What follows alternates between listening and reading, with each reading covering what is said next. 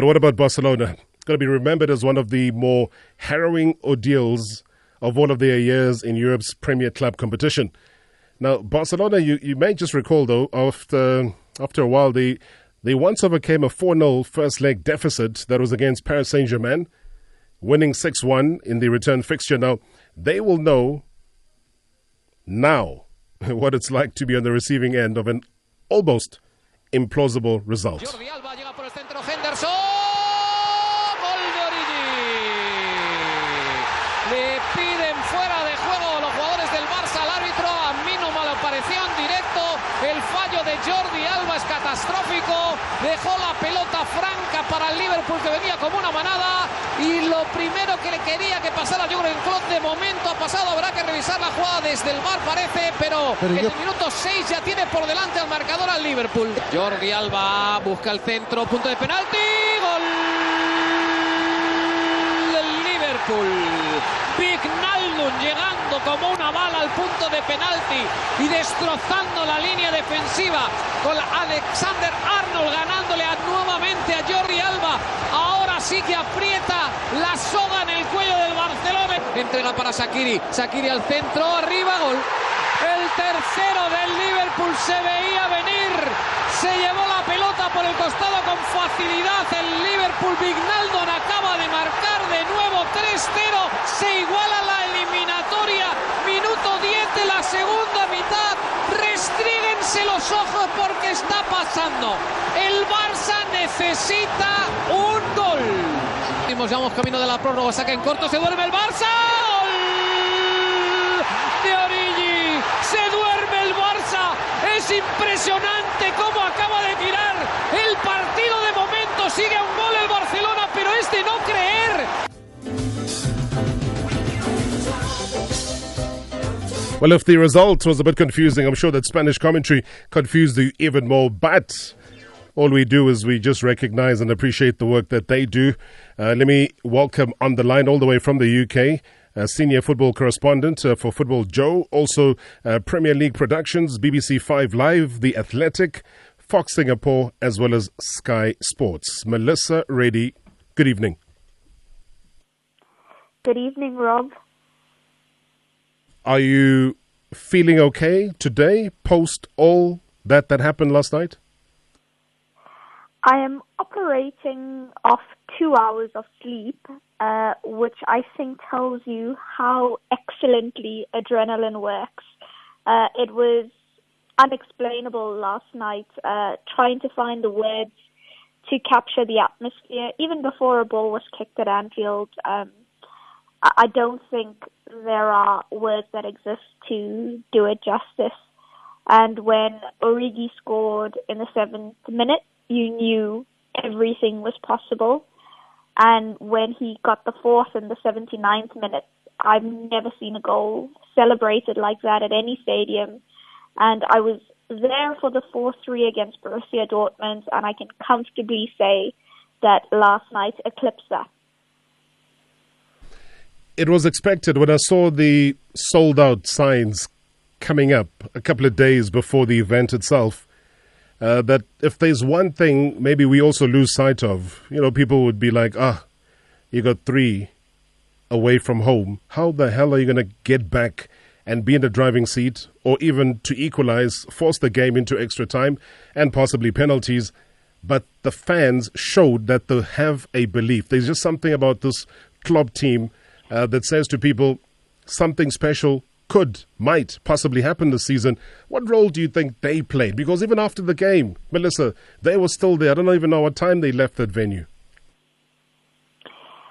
Klopp was actually asked post-match, do you think the result would have been the same if this game was played in an empty stadium, like a behind the doors kind of vibe? And he said unequivocally, no, because Liverpool is a club that's a mix of the atmosphere, the emotion, the football quality, the passion. And he's right, because the fans set the tone for the performance that was to come from Liverpool yesterday. When the bus arrived at the stadium, it was welcomed with, the red pyro, the swirling scarves, banners being flown. And, from about 15 minutes to kickoff, you could barely hear yourself think inside Anfield. And it was a message from the supporters to say, we don't care about what the scoreline was in the first leg. This is Anfield. We've done it before. Remarkable things have happened here. We believe you guys have it in you to do it. And even if you don't, we still support you. We appreciate what you've done in this campaign. And all the players, when they walked through the mix zone afterwards, from Trent Alexander-Arnold, Jordan Henderson, they were all saying that, the plan was to have a fast start. But the crowd, the way it was, that enabled that fast start. It just gave them that extra bit of impetus that they needed to play so intensely. Everybody focused on who was not there, which is Mo Salah, which is Firmino, which is Keita as well. And everybody thought, well, you know what, let's show up. Let's go watch the game in any case. And without those key players, it might be difficult. But just driving away after having done the game and watching the match as well, I thought to myself, maybe that was a blessing in disguise, because from a tactical perspective, Melissa, you would understand, though, that the Barcelona, the technical staff would have, through the weeks, zoomed into how they play. Who are the regular players? How do they shape up? When they are ahead, what do they do? Do they drop back or do they push the wingers forward? And not having those three kind of was, for me, the catalyst towards that victory, because they did not know how to mark an Origi. They did not know, in essence, what to do when the ball got up front, because they were not used to maybe Shaqiri starting a game, and therefore that baffled them somewhat. So blessing in disguise, if you look at it from a tactical perspective. I don't know, what do you think of that?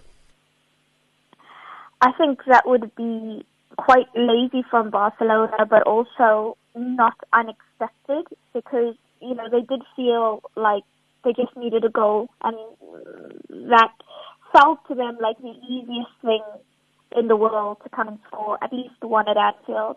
And if you look at their official Twitter accounts, the whole messaging, after the first leg that they put out had this calmness about them, like, it's okay, we'll just go there and make it uncomfortable for them by scoring. They would have known Roberto Firmino wasn't available. That was obvious from last week already. Mo Salah was concussed over the weekend, so that will have given them time to prepare. They knew he wasn't going to play. And so the obvious additions to come in was Divock Origi and Xherdan Shaqiri, who are not alien players in Europe. People know their strengths. All opposition analysis across the world of elite teams will have dossiers on players, and it wouldn't have been hard for them to look it up. I think, though, that what actually helped Liverpool was the sense of, we've got nothing to lose, and players coming in, so the Origis and the Shaqiris wanted to show that, hang on, the drop-off from Salah and Firmino is not as deep as everyone thinks it is. Yes, we're not the same players, we don't have the same skill set, but we have tools that can hurt Barcelona in different ways. Origi, for example, the way he contested every header, the way he used his body positioning to shield the ball, keep possession, he just ran Barcelona ragged, and he's an unpredictable player. Naturally, I don't think he knows what he's going to do next, which makes it hard for his markers. But what Liverpool had yesterday was an overwhelming desire that Barcelona just couldn't match. And they couldn't match what was to come with the Wijnaldum coming in. Now, I love this comment at the end, because he says he was angry with the coach that the coach didn't include him and put him on the bench.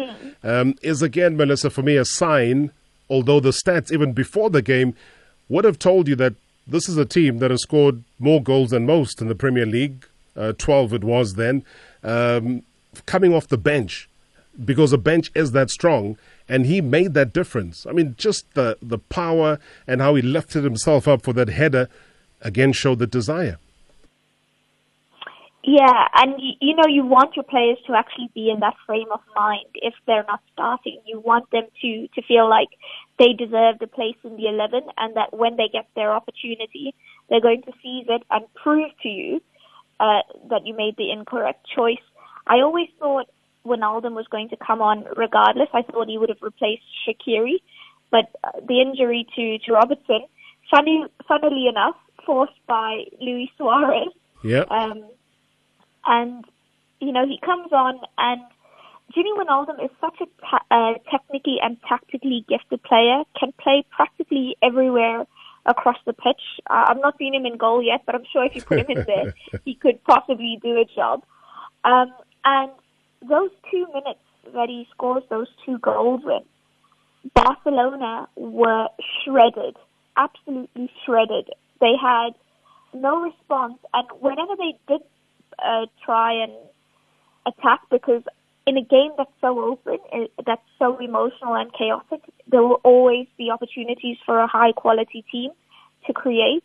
They did that, and, we focus on the goals, and I've seen a lot of analysis on Liverpool scoring 4, but the reason they're in the Champions League final is Alisson. He was absolutely phenomenal between the sticks. Yeah, I would second that, though. It's the quality of that goalkeeping, because at times we have not been sure what sort of Liverpool defence would show up, given their frailties from time to time. But I wanted to ask you about this youngster, man. Trent Alexander-Arnold, the brain that he has, the ability that he has. Liverpool missed him when Gomez stepped up in the first leg. And just that thought, that mindset in that corner kick to say, well, I move away, which threw all the players off, and then he quickly spotted Origi in the box, and he supplied it lightning speed. Tell me what makes this player that special. A lot of people, when they look at Trent Alexander-Arnold, they think he's just an attacking player with very good delivery. And I think that's the most eye-catching element of him, but that actually does him a disservice. He is incredibly intelligent, positionally. The way he plays on the inside of the midfield, his ability to go on the outside and become an outlet. He's reading of where the attackers are going to run into space and where he needs to exploit the opposition. He makes you forget that he's 20, which is a big credit to him. At the academy, they've been raving about Trent since he was about 14. He captained Liverpool's youth teams. His ambition is to captain the football club one day, and you actually can see him progress, in a few years to become the leader. And Steven Gerrard actually coached him when Gerrard was at the academy, did a few sessions with him, because Trent used to be a midfielder. He used to play as the 6. And Gerrard pinpointed him and said, this kid is going to be absolutely massive for Liverpool. At the time, no one figured that it would be at right back, but then again, that's credit to the player and the academy coaching, because what they did was they looked at Liverpool's first team and they said, okay, you're the best player we have at the academy. We want to create a pathway for you to get to Liverpool's first team. The area that the squad are lacking in is at right back. Let's work on teaching you to become a right back. And, now he's one of the best young players in the world, and certainly one of the top young players in his position. An amazing talent. Let me quickly take a call here from Zakane. Abza, good evening. Rob. Welcome. How's it? Hey, Melissa. Hello. Guys, but how can you rub this into our wounds? What are we rubbing? Rob, what are we rubbing? What a stunning comeback. Melissa, you know very well. You guys are rubbing it into our wounds. I'm a Man U fan. Guys, really. You'll be playing Thursday night football, Mr. Marawa, my friend. how did you sleep? Mr. Marawa, how did you sleep last night? No, you know what? It doesn't really matter who was playing against Barcelona, but to have a comeback like that, I think it's admiring so many different aspects of the game. Melissa, how did you sleep? You guys are rubbing it into our thoughts. You guys, you played a very, very stunning football. Hey, let me just be honest with you. This is what we like in football when we want to watch a football. Hey, that was very, very good football. Let me just be honest with you. I'm a Man U fan, and Good luck to Liverpool. Let it take it. Melissa, you rub into my salt, eh? Thank you so much, man. Okay. Thanks so much, Shabza. All right. Now, you have spoken a number of times, as you do on a regular basis with the coach, Jurgen Klopp.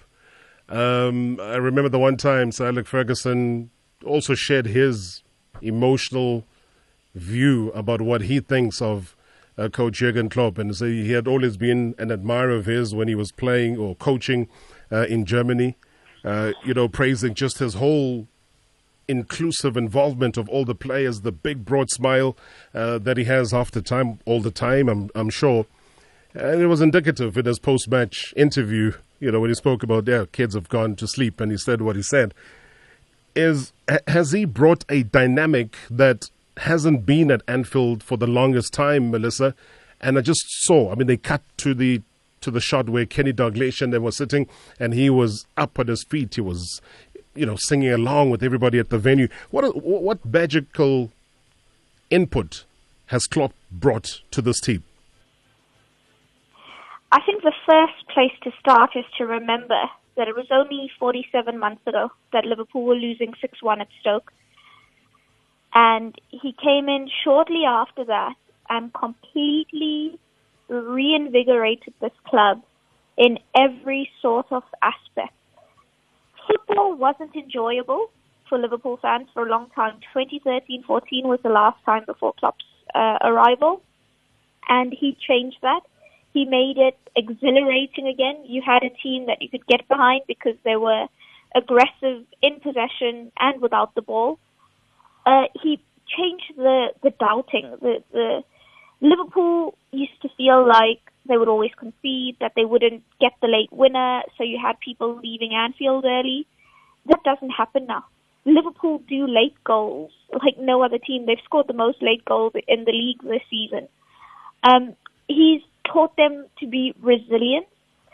Usually, if Liverpool suffered a setback, it would be so rehabilitating that the club would wear it for a long time. Whereas under Klopp, they lost the League Cup final in 2016 on penalties to Manchester City. They responded to that by getting to the Europa League final, which people didn't expect. They lost the Europa League final, but they came back the next season to finish in the top four to qualify for the Champions League. Following season, they're in the Champions League, get through the qualifier, and get all the way to Kiev to the final. That night against Real Madrid was the most disappointing time of Jurgen Klopp's reign so far. And you wondered, how will Liverpool pick themselves up after this? And what do? They give us this season, where they're currently on 94 points in the league, the third highest total ever, and they're in the Champions League final again. So how Liverpool react to disappointment now is completely changed under Klopp. What he's also done is created such a massive collective spirit that Liverpool is not about just one individual player anymore. And last night was actually great proof of that. They didn't have Mohamed Salah, they didn't have Roberto Firmino, Naby Keita, Alex Oxlade-Chamberlain, lost Andy Robertson in the first half. No problem. They'll still win 4-0 against Barcelona in a Champions League semi-final. So I think from that starting point, from that 6-1 at Stoke that I spoke about, to 4-0 against Barcelona with so many of your key attacking players missing, tells you about the difference he's made. Massive difference. Admiral Lungile on Twitter says, I watched Melissa Reddy earlier today on the Premier League Today show. Says, wow, I couldn't keep my eyes off her. I hope you're listening as well, Admiral. Let's play a couple of voice notes. Reaction to last night.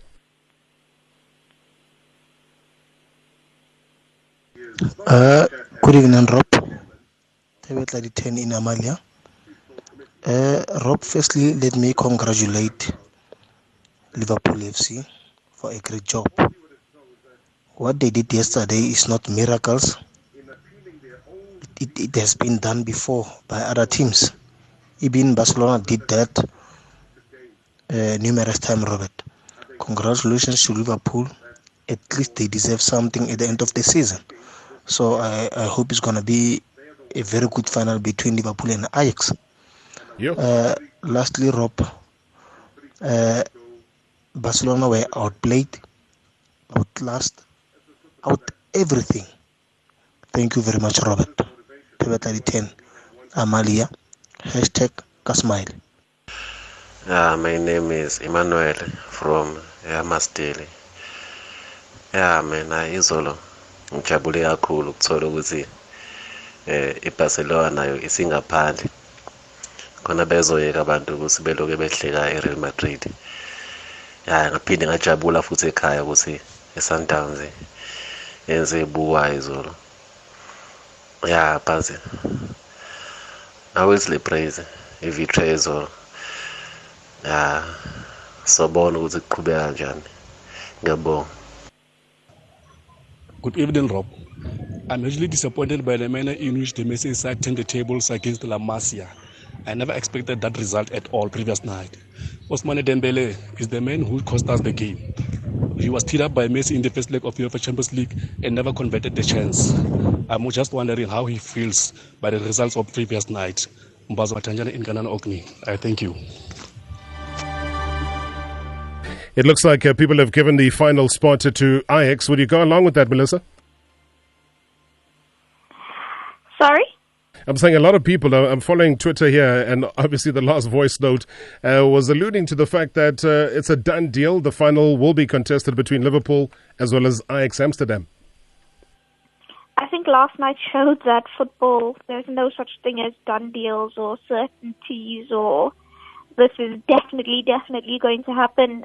Tottenham 100% watched that game last night, would have been encouraged by it, would have been inspired by it, and would have felt if Liverpool can overturn a 3-0 deficit against Barcelona, that they have the capability to overturn a 1-0 deficit at Ajax. Ajax's home record is not as good as their away form in Europe. And Tottenham as well, they've got a similar quality to Liverpool in that they're quite a resilient side. They don't know when they're beaten, when they're done. They don't give up. So it'll be interesting to see what they produce. I think they've already spent themselves this season. You know, they've pushed beyond all their boundaries, and the fact that they're in the Champions League semi-final in itself is such a great achievement by Pochettino. But he's so close to that final, and I think he'll muster everything that they have to get over the line. Well, with everything being said and done, Klopp was talking about 3 games in 6 days, but a bigger weekend lies ahead for Liverpool, and we'll wait and see what happens on final match day. I don't know what your thinking is. I'll take that as a final thought from you. I don't know, Brighton, Hove, Albion, you got friends there? Can they do the job? Or can Liverpool allow it to crumble? Strange things happen in football, but given the way Liverpool and City have performed in recent months, I don't think anyone should be putting money on them not, winning on the final day.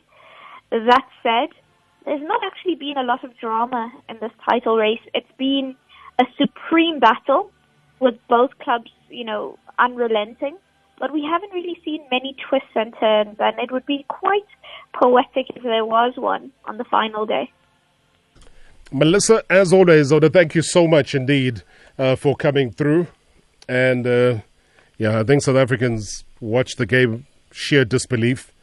And I'm glad that we were able to chat to you, and the singing at the end of the game really made all of us stand by and say, my goodness. I don't know if you sang the song as well when they in full flight. I was still in shock. Thank you so much, Melissa. Everything of the best, and keep up the good work that side of the world. It's a pleasure. Enjoy the game tonight, everyone, and the final Premier League day. Thanks so much, Melissa Reddy, the senior football correspondent for Football Joe, plus the Premier League productions, BBC 5 Live, The Athletic, Fox Singapore, Sky Sports. That's a busy woman.